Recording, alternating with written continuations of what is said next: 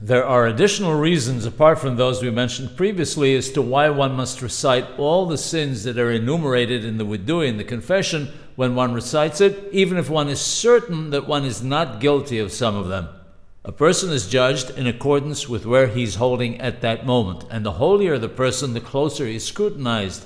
As such, we see many instances of the righteous who were considered guilty even if they did not actually transgress.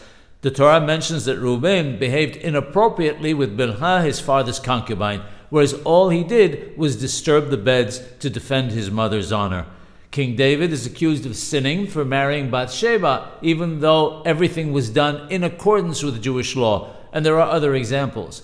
There are serious sins that a person commits thinking that he's doing nothing of consequence. Embarrassing someone in public is equated to shedding blood. One who gets angry is considered as if he served idols. One who is arrogant is also considered like one who commits idolatry. From this we see the importance of following the dictum of the Hesed La'alafim to read all the sins enumerated in the confession.